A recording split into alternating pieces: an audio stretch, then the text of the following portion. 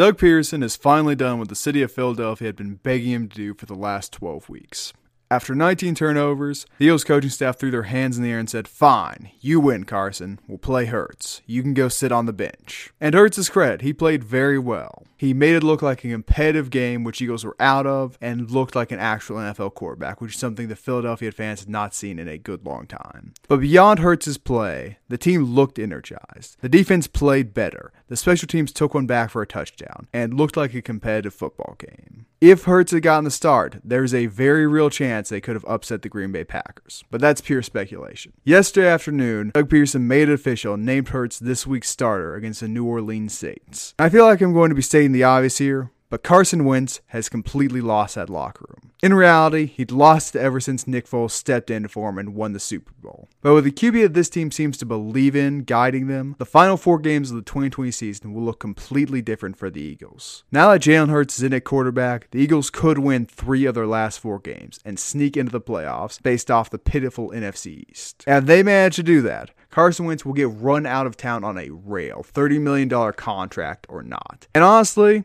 that'd be the best for both him and the Eagles. Philly is not a particularly fun place to play in under the best of circumstances, let alone when everybody in the stadium hates you. But that's enough for me. Tristan, tell us what you think about Jalen Hurts. Just your comment about the Eagles. I don't think the Eagles are making any run with any quarterback, just how bad their roster is. But when it comes to Carson Wentz, it's appeared all year that he belongs to the island of misfit toys. He's been incredible levels of bad. If the Eagles, while they're not going to win another game, I think, Jalen Hurts is their only option to make that happen. Carson Wentz's inaccuracy has rivaled that of Tim Tebow. The way he misses passes, throws them behind receivers, picked off by the safety that's not even covering the route sometimes. His mechanics are all out of whack. He doesn't point his toe in the right direction. Throwing to the left side of the field, he basically can't even hit a throw, even if there's no defender there. To be fair to Tim Tebow, he at least showed up for 1 quarter a game. And he technically didn't turn the ball over as much. Wentz, I still think Wentz may be able to be a good QB in the future if he takes the time off from the rest of the season and in the offseason and takes time to rework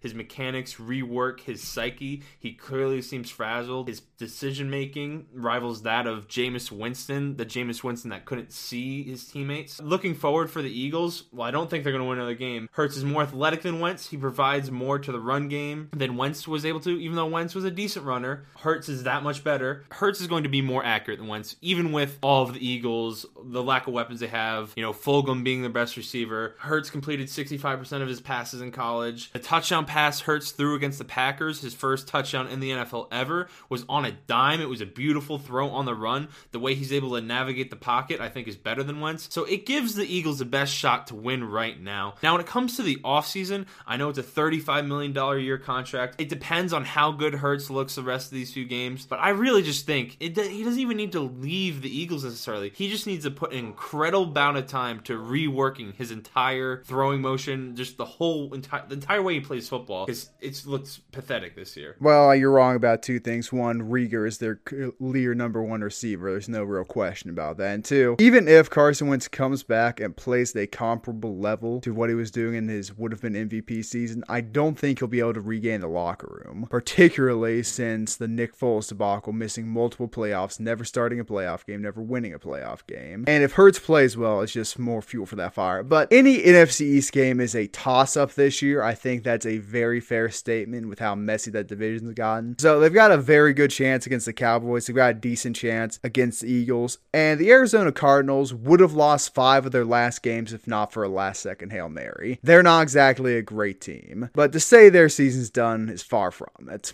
I think they've got a very real shot at slipping in as the 4 seed. I don't think they're slipping as a 4 seed, especially with how good the Giants and Washington has looked. If Hurts looks good, he's going to get the job simply because of how bad Wentz has been. But I don't think Wentz's career is over by any means. But that has been our video. Let us know what you think down in the comments below. Is Carson Wentz going to rise like a phoenix from the ashes next season, or will he be run out of town?